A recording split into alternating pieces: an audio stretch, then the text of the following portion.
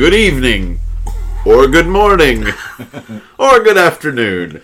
Welcome to another... We're starting with good evening because it's not even evening, like present time recording this. But it will be. A confused Truman Show.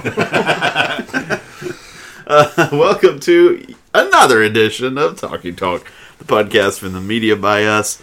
My name is Brent. I'm here today with Chris. Hello. David. Here we go. TJ. Hi. And we are going to be talking about last week's homework, a little film called Pan's Labyrinth. And, Pon. and we're going to be deciding whether it is Talk of Fame worthy. TJ, you want to take us through your assignment? Pass. Pan's Labyrinth is the 2006 film by Guillermo del Toro. And I guess he's probably the most financially successful. Well, at this time he was, anyway, of the Tres Amigos. Smoker. So the movie takes place in post Spanish Civil War Spain, which I think is interesting, and I'll talk more about that a little later because that war's... It's an interesting pick for this movie, I think. But it starts off in a fairy tale land where a princess pretty much leaves the fairy tale land, and when she gets... it's the fairy tale land is under Earth. And when she gets to the top of Earth, she has her memory erased by fantastical shit. I think the sun blinds her. Is that right? Mm-hmm. Blinds her memory out of her. So her father, the king, builds all these portals, kind of labyrinths, and hopes that she'll find her way back down at some point. Then go to the 1940s Spain. This little girl and her pregnant mother are going to meet a captain in the military who is going to be the girl's stepfather because you kind of get the feeling that the mom's not doing too hot. So she's going there to marry him and kind of give him a daughter. She sees what she thinks is a fairy, which kind of looks like a bug, but she finds a fairy, ends up going to the labyrinth, one of these portals, and meets Pan, a faun, who essentially gives her 3 tasks to see if she's the princess or not. And she kind of goes off completing these tasks. There's one where she goes and meets a giant frog to get some shit from the frog, a key. She has to, go see this monster at one point, fucks up some of that. But it's task. That's kind of the plot of the movie. We can talk about that in detail a little later. They're not super relevant to the entire plot. There are rebels attacking throughout Spain. And the captain's job is kind of in the military is to seek out these rebels and kill them all. He's kind of stationed himself at a mill in the middle of kind of a forest. And the insurgents are in the forests, kind of in a mountainous area. Yeah. The rest of this I kind of want to leave up. I don't want to go through the plot twice, and I think a lot of this will come up later, so I'm not going to get into a lot of details of the maid was a spy and all this kind of stuff. We'll talk about that as we go. Mm-hmm. But it's got a sad and ambiguous ending as far as the fairy tale part go when those two stories finally merge at the end. Mm-hmm. It's a very fantastical fairy tale of a movie, crossed with super hyper violent wartime stuff. So violent. Very, very violent. Yes. There are a bunch of characters that you end up kind of connecting with. Some rebels, some housekeeping people. Definitely the girl. Not as much the fantastical creatures as much. But that's really kind of all I want to talk about on the initial plot rundown. We'll talk about the ending and some themes, I'm sure, as we go. All right. Well, first off, how many watches is it for each of us? Because it was my second watch. Probably second or third for me, too. Yeah. Multiple for me and David. Yeah, 4th or 5th. Yeah. Okay. For me. All right. Well, entertainment value. How did it do? I definitely remember being very entertained the first time I watched it. I was kind of hooked from the get-go. Really fun story. Yeah, when you've got a plot device like that of answer me these questions 3, and then it's always fun to see what's the next thing, especially when the second one is the Pale Man. Oh man, just so crazy. Yeah, that whole scene is just gripping. I didn't I probably didn't like it as much as when I saw it the first time because so much of it is about the discovery of this world. Right. But I still thought it was entertaining. Yeah, I'm the same. I remembered just how visceral and dark the current time frame is. I remember it's like, man, this was pretty gory, and I can do gore, but it's so like there's like viscera and there's torture. The torture's super bad. uncomfortable. Yeah. I guess it's good that it's not gleeful torture. Right. Hey guys, I'm a sociopath. I thought it was a laugh riot. And yeah, just the Did we watch the same movie? not having seen it in a while, just the visuals. I think from what you're talking about, Chris, the first time you watch it is so striking. Especially outside in the real world. It's so just like everything's like the browns and the grays. Yeah. Kind of like stand out a little bit just because they're so, which makes I guess all the fairy tale shit so much more like crazy when you see it. For like the feast I remember in the monsters, like dining area was so like bright and colorful. Yeah. Yeah, they did a good job kind of transforming the atmosphere too. Like even when they're driving through the forest to get to the mill, there's like golden sunshine, and you can see like the pollen rising. It's like very golden. By the end, it ends in rain and gray and damp. Smoke. Yeah. Yeah. What'd you think, bro? Yeah, I agree with what Neil said. Maybe like Chris, the sense of wonder wasn't there as quite as much now that I've Absolutely. revisited it. Yeah. But it was still plenty entertaining. Yeah. How did the movie leave you feeling a certain way? I mean, I guess it's hard to not talk about the ending here. Yeah. So her stepfather ultimately shoots her. Yeah. And so her mortal body dies. Brought on by Mercedes, being outed as a spy for the rebels. Mm-hmm. And her working directly for the captain.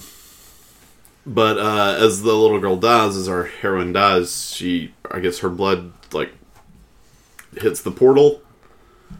And so... So the third task that Pan offered up to her was, like, bring some drops of her new baby brother's blood.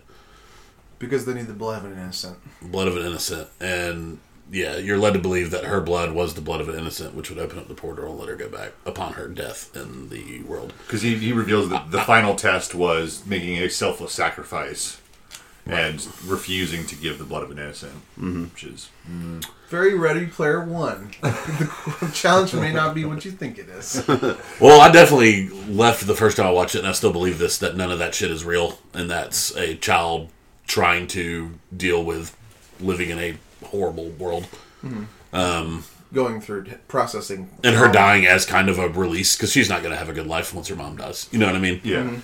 It's kind of done at that point. So her dying is like kind of going to a fairy tale land, heaven or not, whatever you think that would be. It definitely just seemed like it was a story about how this girl was going to escape, and I think she did. Yeah, she had an overactive imagination, and part of when Captain Vidal is kind of more focused on the insurgents, his strategy for dealing with her is just she's alone, locked in a dark room, and with an armed guard. If anyone comes in, is supposed to shoot her. So not only does she have overactive imagination dealing with trauma, but she's completely alone. So I get a lot of Chris and Brent won't know what I'm referencing here, but if you've seen Tully, and I know David has, I got some Tully themes kind of with this. Tully reminded me of this movie a little bit at times. Sure. Which I thought was fun. Not fun. The opposite of fun. Unfun. Yes. But yeah. What was the question? Next question. What is your name? Well, like did it leave you sort of like bittersweet then? No, I think it's one of those. Yeah, bittersweet's good. That's a good way to describe it. It's the happiest kind of possible endings for her. I felt like, even though it was horribly tragic. Well, let's move to the storytelling.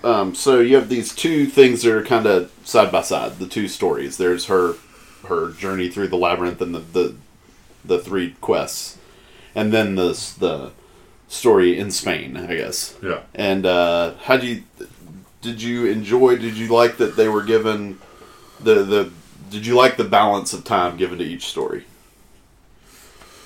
Yeah, I thought the pacing in that aspect was done really, really well. I was always excited to see whatever they were showing me. Yeah, I think it does a good job of it mires you in the cruelty and misery of the current time period, so that whenever you see Pan or a fairy, you're excited again. You're Right. always like ready for that to take back off, But- rather than being bored with the fantastical element. Yes, I would agree. Yeah, like For the Girl, even more so than just like the appeal of it as a movie watcher, it is relief when you get to it, and you feel like physically like there's a load that's lifted off when you go from the El Capitan basically splitting somebody's hand open, and then you go like, and here's this like bright banquet hall. It's like, oh my god! Even though this is like a really creepy looking scene, it's way better than what you were watching and all the stress of the insurgency. So Yeah. yeah, I liked the balance. It felt, I mean, I know that escapism is definitely one of the surface level themes of this movie, but like that was my escapism watching it, was when it would cut away to the fawn and all that shit. You do, though, when they start to blend a little bit on Task 2, it's a little, like me and David were talking pre-show about how, like, gory the fairy death is. Yeah, And, like, heartbreaking, kind of. And it's, like, directly the girl's fault. right. It's kind of, no pun intended, but bleeding the cruelty of her current life into her fantasy. Right. It's starting to take over a little bit, maybe. Yeah. Yeah. How about the characters? Character development and whatnot. This will be an interesting one, just because with the fairy tale structure, you're not going to have fully 3D characters. You're going to have like representations, like an innocent virgin maiden, damsel. You'll have like the big bad guy, and kind of some of the best characters this time around were some of the side characters, like the maid, who's Maribel Verdú from Eating Mama. Yeah, Mercedes. Is excellent in this viewing. I think the doctor is pretty good, kind of matter-of-factly going about his thing, and I like his moment of defiance against the general.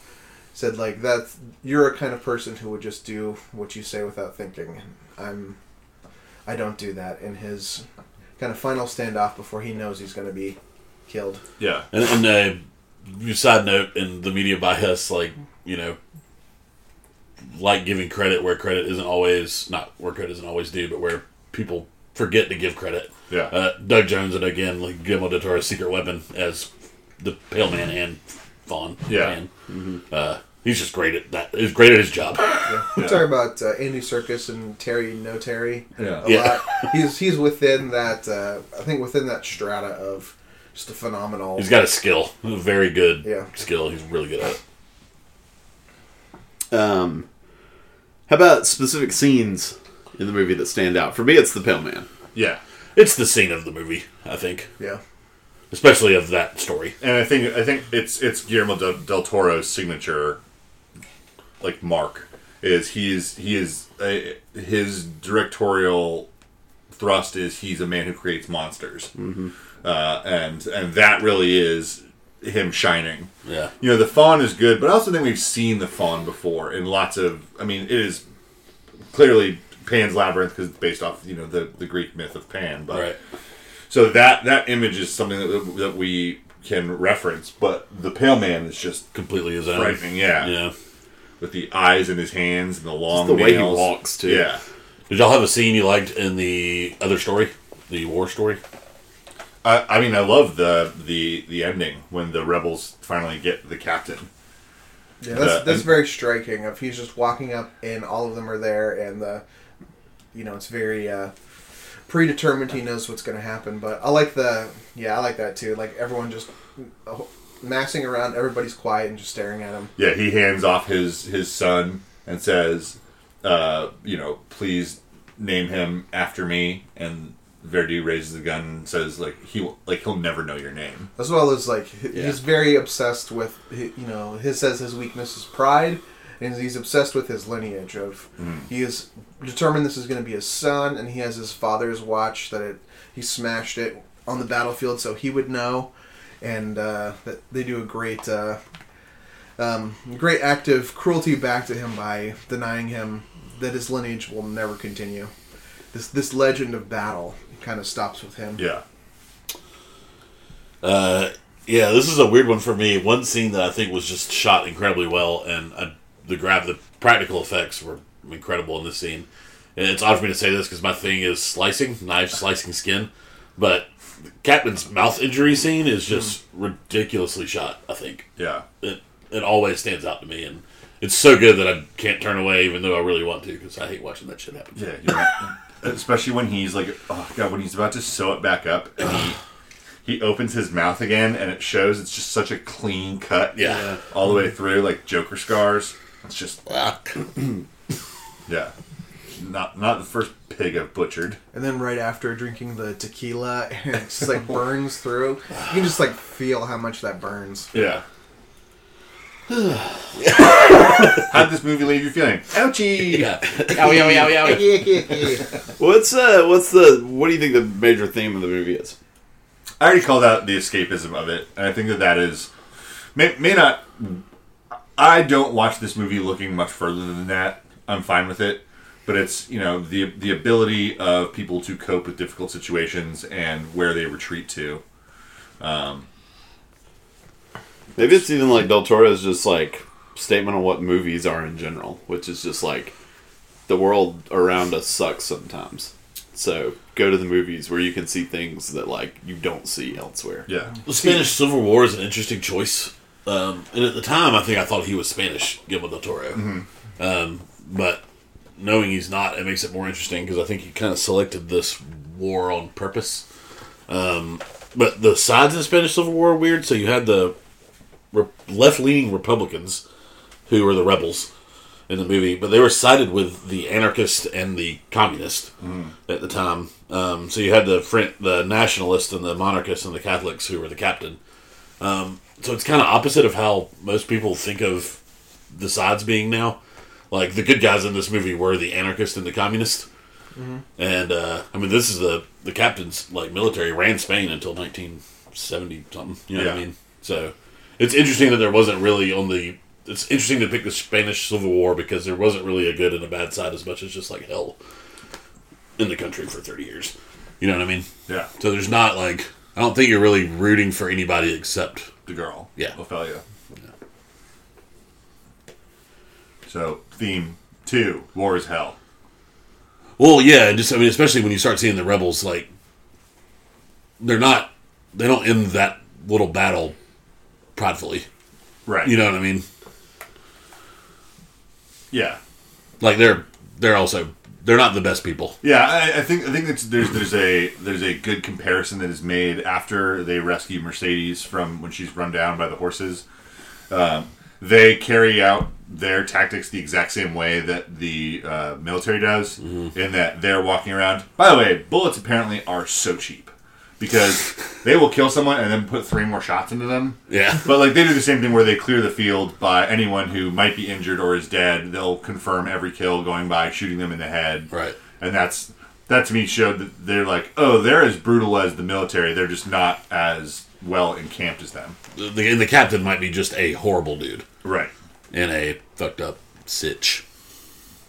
Also, I do think it's a minor little thing, but it's in a very small moment. But it's, she's been given these tasks, and she disobeys the third task because she just can't bring herself to do something that she feels is wrong, and she winds up getting rewarded for,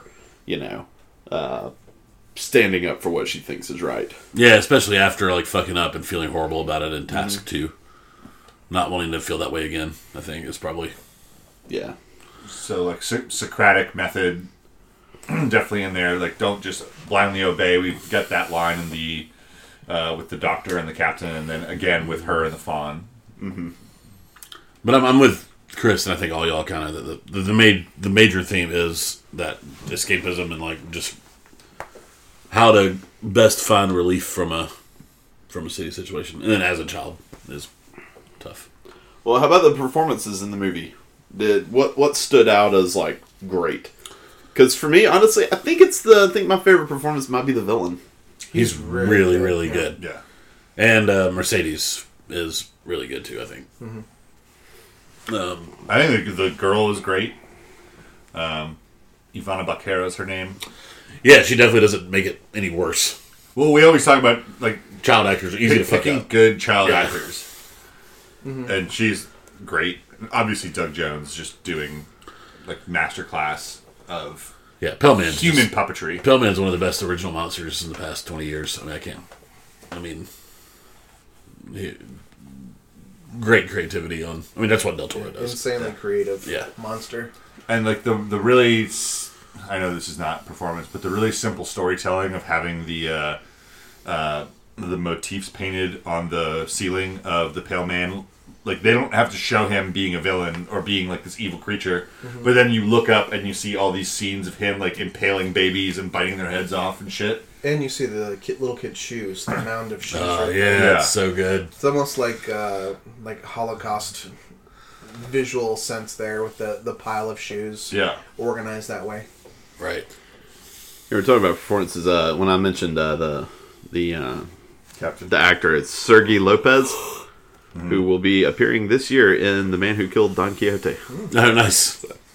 That bonkers movie is going to come out. I wanted to at least say his name, besides just saying that guy who played the bad guy. This guy has become more and more like a pile of gravel. Like he's already pretty rugged and like rough hewn, but he's just gotten more craggly and bearded. I'm looking at his images now. They do a good job of. He does a great job with maintaining his vanity while doing monstrous things. Yeah. Where some of the monsters in there, I don't know if there's a parallel there. I mean, he's kind of the fourth monster. Yeah. In it, fourth or third, or I don't know how you consider Fourth, I mean, I monsters. think Pan's a monster. I think the Toad's a monster. Pellman. And I think for if it's about slaying the beast, the fairy tale, I think the third one is trying to see if she will become a monster for the third test. Is she no better than the humans she's trying to escape from? Yeah. Let's get to the section that's always fun for Del Toro, the technical side of the movie, visual effects. And I guess slash makeup, slash costumes and whatnot. Fantastic. Yeah, on both sides of the movie. The practical effects and the wartime stuff and the crazy, fantastical shit in the underworld. Just A+ all around. Also, really good set design too for like the sort of what type of place is it where they're living? It's a mill. A mill? Okay. But they're living like in the manor that is like attached to the mill. Okay. But like the manor, the grounds, Yeah. and then the labyrinth too, like out in the woods. I think It's everything really David cool. was hitting on early with that change of scenery too. Mm-hmm. Yeah, the production design in between both stories was done to perfection. Really. Way to go, David. See. Anything about the score stand out to you? I think the score is, really good. Something that really stood out on this watch, just because if they're doing a fairy tale, just the lullaby motif that kind of keeps going through, it ends up being the thing that Mercedes is humming to her. She's cradling her while she's dying. Mm-hmm. It's kind of cool to see where that came from. This is my viewing of. That's where it came from in her kind of dream state of as she's kind of leaving the earth is pulling from that throughout the whole movie. Even like when I was about to press play on there, I just remembered the do do do do do do do. Yeah. It's pretty iconic for me. The guy really didn't do much. Javier Navarrete. He did The Devil's Backbone and Pan's Labyrinth, which got him an Oscar nom. But other than that, it's a lot of like Spanish TV. Yeah, he was nominated for score, but lost to Babel guy Gustavo Santaolalla, which is a great score. Great score. Yep. Of those involved with this movie, would this be anyone's number one achievement, you think? I mean, it's kind of hard to say for the actors, or easy to say for the actors. The one that we can say is I think that we would probably... I think we have a good shot at picking one of two of Maribel Verdú's best works, because we've seen the two that at least stateside has gotten her the most acclaim. I think she is better in Y Tu Mama Tambien. I think so too. But then again, does not besmirch this movie. It's just she has a great role in Ichimama. Yeah. She does have a lot of agency in this movie that she doesn't have as much of in the other one. Well, I guess it reveals in the end she kind of does in Ichimama. Right. But, I like her being able to play both sides in this movie. Mm-hmm. She is kind of shifty, though, even when she's, like, following orders. I don't know. I might have been onto her a little earlier than at the very end. But I guess that's part of his weakness was his vanity. And she says, like, it's because I was a woman I was invisible to you. Because you don't consider me an equal. I think she's pretty dang good in that. But where does this rank for Del Toro? That's the big question. By far my favorite Del Toro film. Yeah. I mean, I'm not even... Do we want to run through what he did? I mean, we can do it real quick. He hadn't done a shit ton. Has anybody seen Kronos? No, that's like hyped up as like one of those underrated. Yeah. I've seen Mimic. It's not. Yeah, Mimic's okay. Yeah, I haven't seen The Devil's Backbone. Yeah, me neither. Blade 2. It's fun. Yeah. It's probably the best of the Blade movies. Hellboy's underrated, I think. Mm-hmm. But it's not on this level either. No. Pan's Labyrinth, Hellboy 2. Fun. It's fun. It's fun. Yeah. Golden Pacific Rim is cool. Pacific Rim is awesome. Yeah. Did he direct that or he just produced? I think he directed. Okay. It, Yeah. Crimson Peak was not great. But visually, it was... Visually really cool, but not a great movie. And then his last film is the Best Picture winner. Shape of Water. But... in that case, I guess I'm picking this. Yeah. I'd go Pan's Labyrinth, Pacific Rim. I probably would too. And then- But I haven't seen some of the early ones. Pacific Rim would be third for me. I'd like to see the Devil's Devil's Backbone. yeah, that and Kronos. I want to see both of those. Yeah. But out of what I've seen, it's clearly Pan's Labyrinth for me. Yeah. It would probably have Hellboy 2 for me. Yeah. And maybe Shape of Water underneath that. At the very least, this feels like the most Del Toro movie.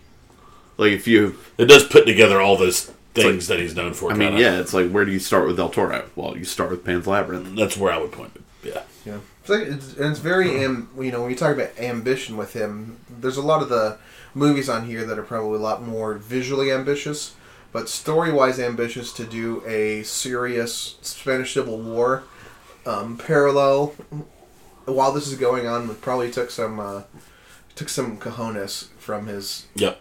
I don't think there's anything in his background that suggested he could really pull that off.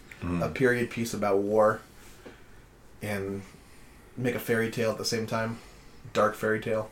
Goddamn. Doug Jones has been in Mimic, Hellboy, Pan's Labyrinth, Hellboy 2, Crimson Peak, and The Shape of Water. And Monkey Bone. Was this movie financially successful? And I can answer that. It was. It was a budget of $19 million. It made $83 million at the box office. 19. I saw... Yeah, that's so cheap for Yeah. what he accomplished. I saw this movie in, Conyers, Georgia, which is about 40 miles outside of Atlanta. So the fact that movie was playing in Conyers, Georgia tells me it was a financial success. They don't get me foreign films out that way. Let's see. What's the next question? I did kind of see the budget at one point.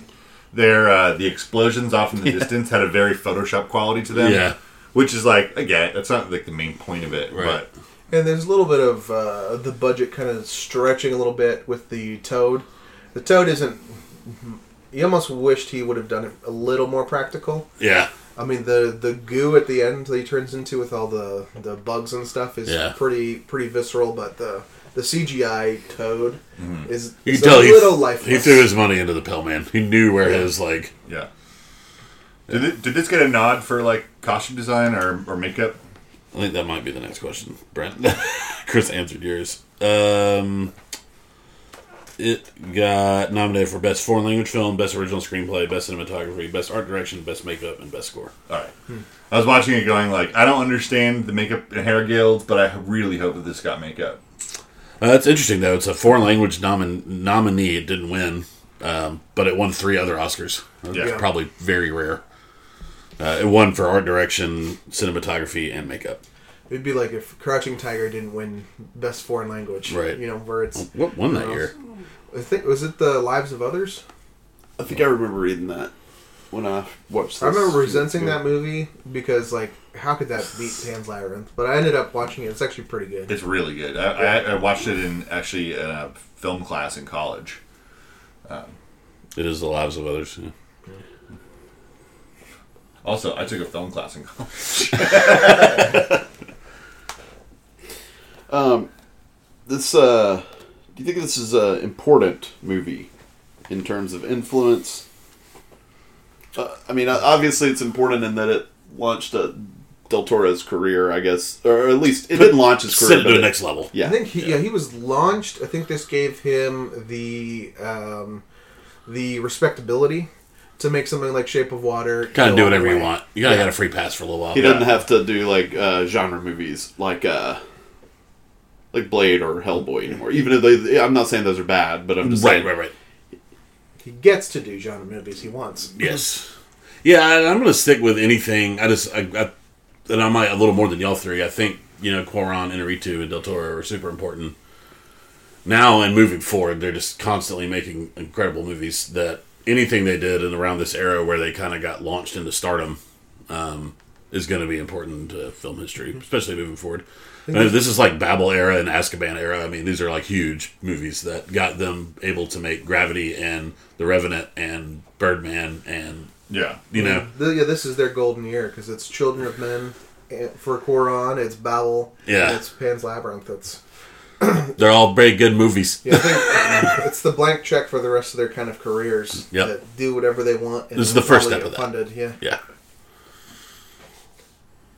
I think they're probably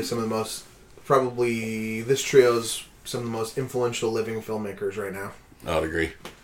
They're a step above everybody who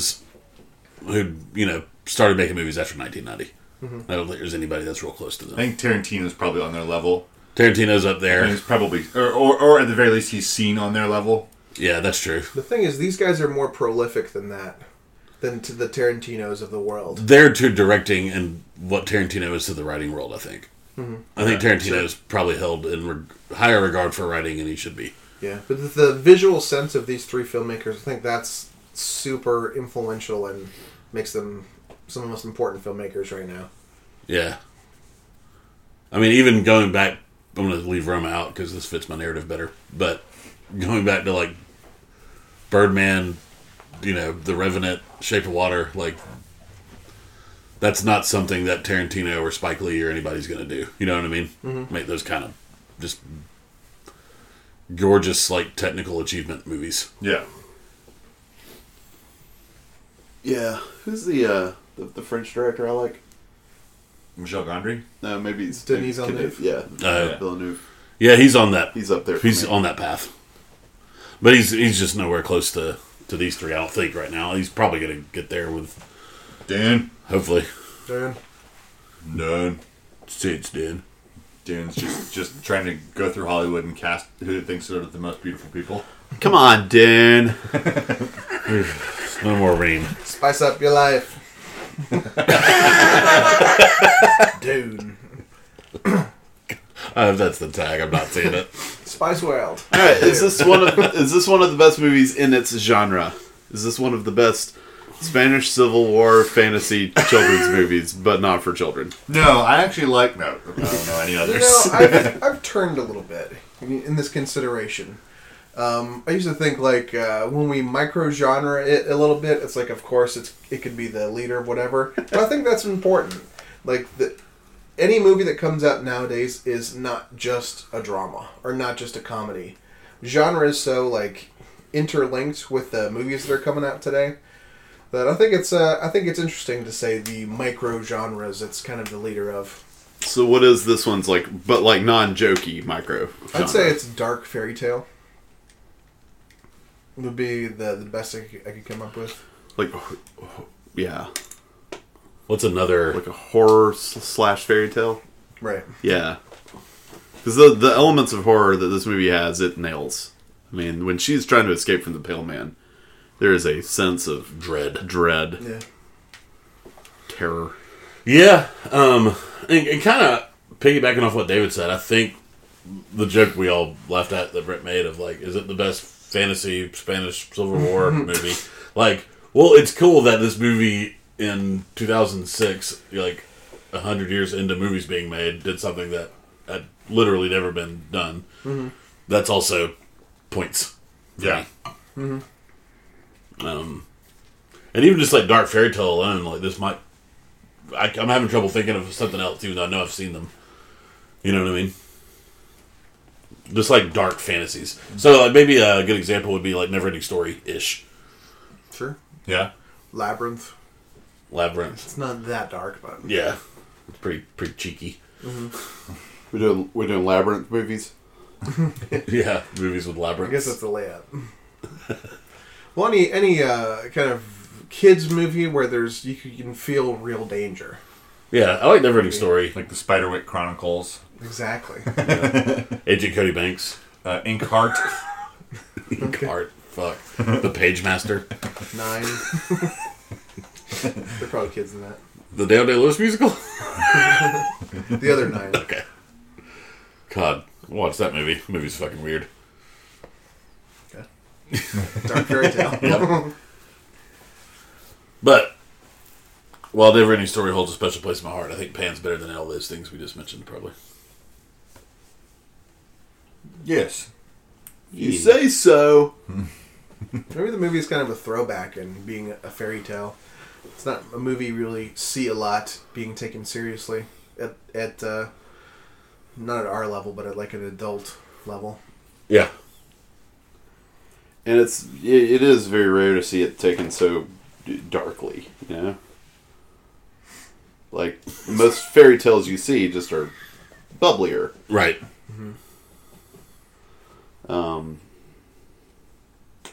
Alright. Well, has it aged well? I think with a movie so visually, so visual, I think it's an important question to ask. Has the visual effects aged well? Have they? But The good ones have. I think so. Yeah. Yeah. And plus, I think he was very shrewd in picking a period setting for this. I think it makes it timeless like that. Whereas you could have had, like, she was in the favelas, and there was a crime lord instead of a captain in a mill. Like a drug kingpin. Yeah. You could easily translate it to present day, but I think it being in a period setting kind of, sets it apart. Yeah. Also, I'll applaud him for his practical effects and his restraint in an era when it was just really tempting to just CGI. Like that was like, We don't quite have it figured out yet. Right. But there's a lot of really bad CGI from like 2002 to 2008. some of the Spider-Man CGI is just horrible to watch. I thought you were going to talk about Spiderwick Chronicles again. Don't you dare open the door for me again. Do you want to know about the order? All right. So, should it be in the Talk of Fame? That is the question. I want to give him one more piece of kind of kudos here for making the film foreign. I think a lot of people, including me, when they saw it for the first time, didn't really know that wasn't like, it's just a guy who makes foreign films. But like, that's not his thing. Mm-hmm. He's got like 2. Most of them are English language. Sure. So, to have this movie that, I think it's a fun creative choice because he probably could have made another 100, maybe not 100 million, but another like $30 or $40 million by having it in English. Mm-hmm. So, props. Set it during like the World War II or something. It's another reason why I think the Spanish Civil War was a conscious choice of the war for him. Mm-hmm. But all right. The cultural pride of his, his cinema. He's trying to, right. Does anybody have any concerns about the movie before we vote? Any questions? Any like last minute things you want to clear up? Hey, Guillermo, does she actually go to the fairy tale at the end? I'm going to say she does. What do y'all think? You think she does? I buy into the fairy tale. What do y'all think? It's my choice. I think she dies, Yeah. and it's part of that. I think it leads into the theme of the escapism, of that's how she's escaped the horror of her life. Yeah. Like I said, it's a relief either way. Well, I try and think of kind of being a little too realist about it. I try to think of like what points did the two things come together? Did the two worlds collide? And the only thing that I can think of is the mandrake root, the plant that dreamed it was a person. It puts under the And like bed. That's the only time another character interacts with her world, with her fantasy world. And that is enough for me, even though it's like motionless, that's enough for me to say, you know what, maybe the fairy tale was real. Maybe it was not a fairy tale. I don't think it matters either way. You do have Captain Vidal looking at the very end in the middle of the labyrinth. She's talking to Pan, and he's seeing her talk to nothing. Right. But maybe it's just he can't see. Yeah. Because she's the princess, you know. Mm-hmm. Mm-hmm. But he does like physically pull. I mean, that mandrake grows roots into that bowl. Yeah. Like through and it does help her mom get better briefly. It could, yeah. Something does. Yeah, the doctor is surprised. Her health probably could have just turned for the better, but sure. I'm going to believe it. I think that kind of that parabola hypotenuse intersection there, like is enough for me. It gets so close without actually like confirming or denying that I'm going to personally I like it better as confirmed. Mm-hmm. I have a little question. With Shape of Water, the whole thing was like he loves monsters. That's who he connected with since he saw Frankenstein when he was a little boy. But to me, this is one of his movies where the monsters are the least human. There's the least going on with them. Mm-hmm. Do you guys think that there's something to that? The pale man, there's no real characterization there. Even the fawn is kind of always at arm's length from connecting with Ophelia. And kind of just a conduit to go to the actual people of her, the mythical queen and king. Mm. The frog has no humanity. It's just a CGI monster. Yeah, I think a lot of this is his like childhood. His like famous quote of like when my parents or when my friends told me there were monsters under my bed, I got real excited that there were monsters under my bed. Like I wanted to meet them. Yeah. So I think this might be a little bit of his childhood coming out in the girl, where she sees these things and she's not instantly terrified of this 12-foot fawn talking to her. You know what I mean? Mm-hmm. That she goes up and talks to it and kind of pushes back a little bit when it gives her shit. And I think that's just knowing what I now know about Del Toro's, love of monsters. That's the characterization. I mean, the story's not that, right? Mm-hmm. We're led to believe that there's a choice we get to make on if this is real or not at the end of the movie. So developing these characters, which may not even be real to anybody but this little child, might take away from that a little bit. I don't know. Like if those characters are developed, it might steer you in a direction that he didn't want to steer the watcher. Sure. I guess the monsters are set up as they're a challenge to her rather than they're kind of helping her or assisting her. She's got to kind of prove herself. That's why even at the beginning and throughout the end, the fawn is kind of prickly with her.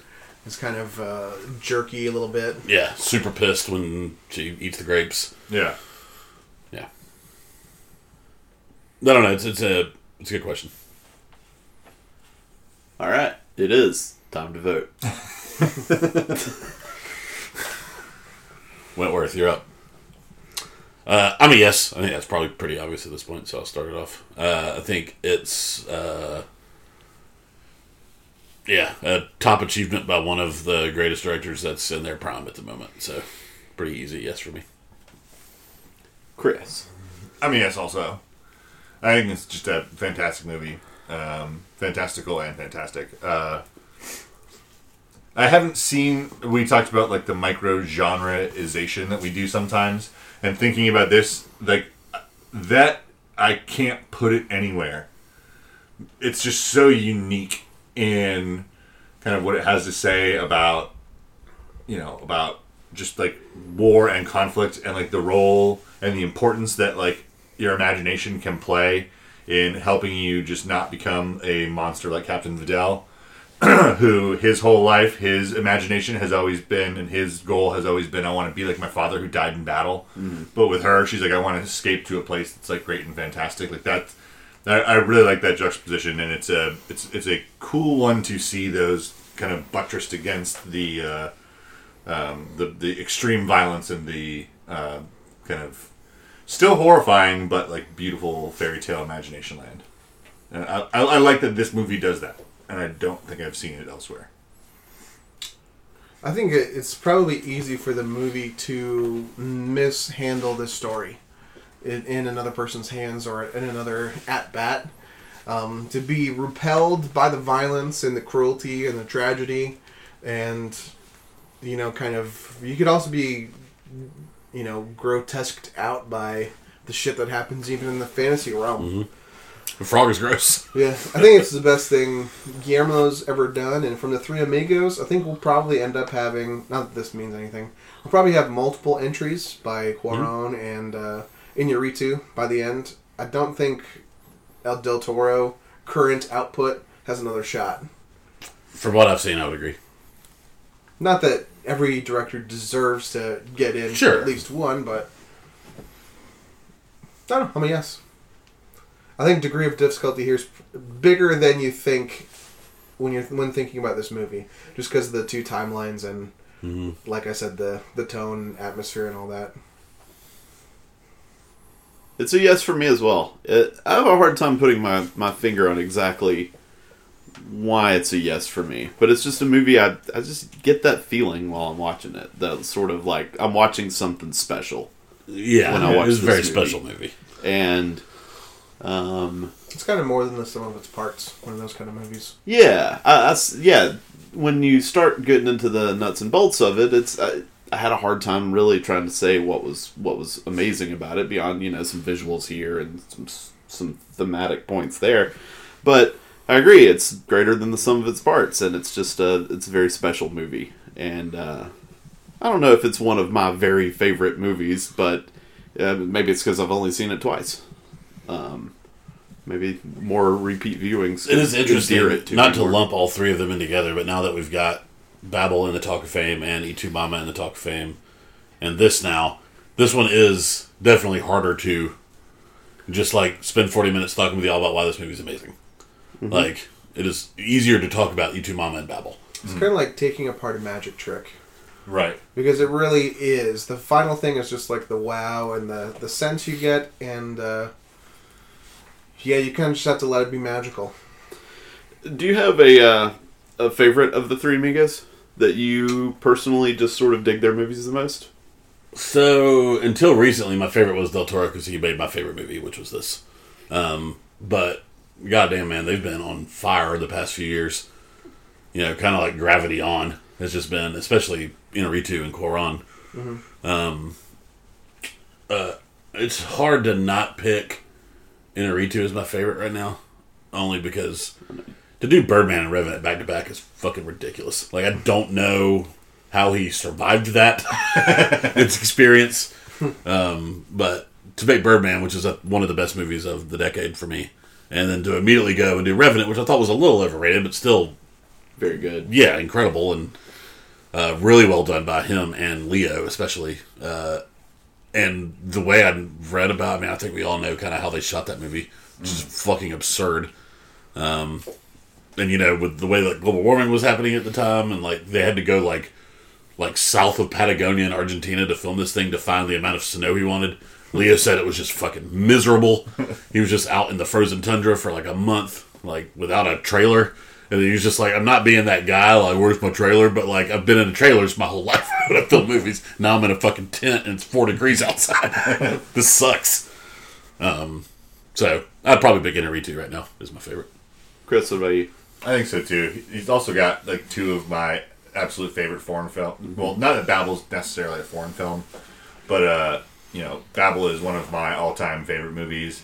And Beautiful is probably one of the most underrated movies of I want to watch that so bad, and I'm so terrified. Yeah.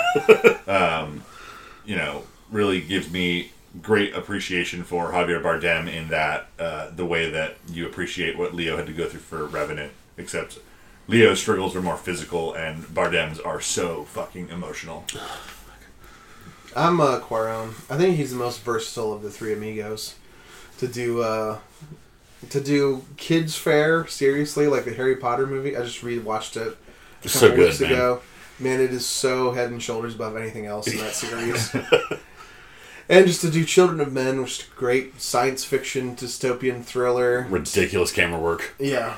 in that movie. Just to all the stuff he does, E2 Mama, just I think he goes all over the place and is he's my favorite. Yeah, for me, I think it's Cuarón as well. It's he's got like 5 movies that I would consider voting yes on in the Yeah. Talk of Fame. Let's Maybe see that. more. Who knows? Yeah. I mean, if we didn't have our weird self-imposed 5-year rule, I wouldn't blink without putting Birdman in. I know that's in it too, but Roma too. yeah, I'd probably settle Roma a little bit. It's just so fresh, but Birdman, I wouldn't hesitate. Right. But yeah. All right. Well, sorry, Del Toro, you didn't win that, but you got your movie into the Talk of Fame. Consolation prize. The thing everybody wants. You'll get your plastic trophy at some point. We'll send one of these trivia trophies I got. I feel like you like Del Toro more than most people whose movies we put in. I bet he'd be like actually just a little bit delighted. Just to be like, yeah. He would very, very thankful, I feel Yay, like. thank you. I feel like that's what he would do. He'd probably also be like, yeah, my 2 friends are slightly better than me. I would agree. I like their movies too. Yeah. All right, well, there you have it. The Pan's Labyrinth has been inducted into the Talk of Fame. Congratulations. Homework. Who's doing homework? Homework.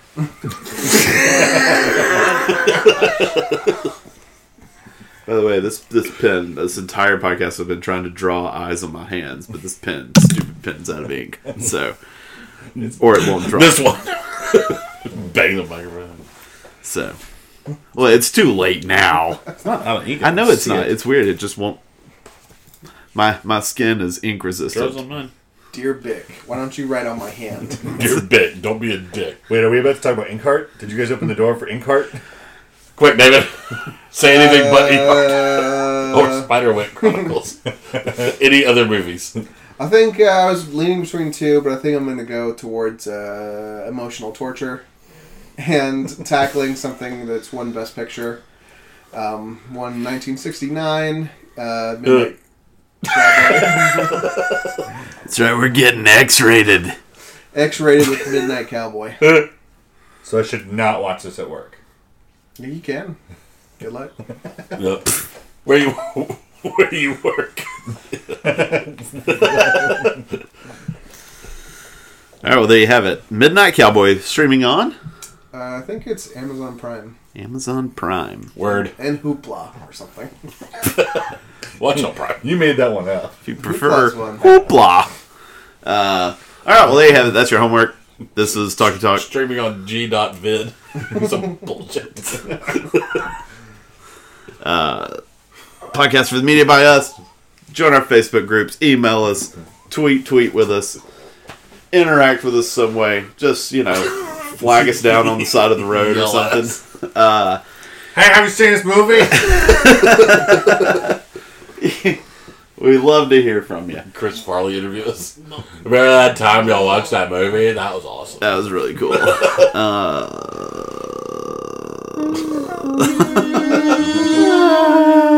This is fucking horrible. Horrible way to do a podcast. I'm deleting all of this. There's going to be no outro. We're going to say yes, and then it's just going to be Boo Rifa. Let's at least thank the Willwalkers. Thank you at Thank least. you. Boo Rifa! Thank you at Boo least. Rifa. And subscribe and rate us. Bye. Bye! Kicking rocks down old dusty roads.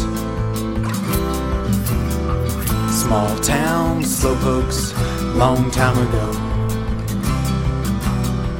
Kicking out records of all the things that I know. All the things that I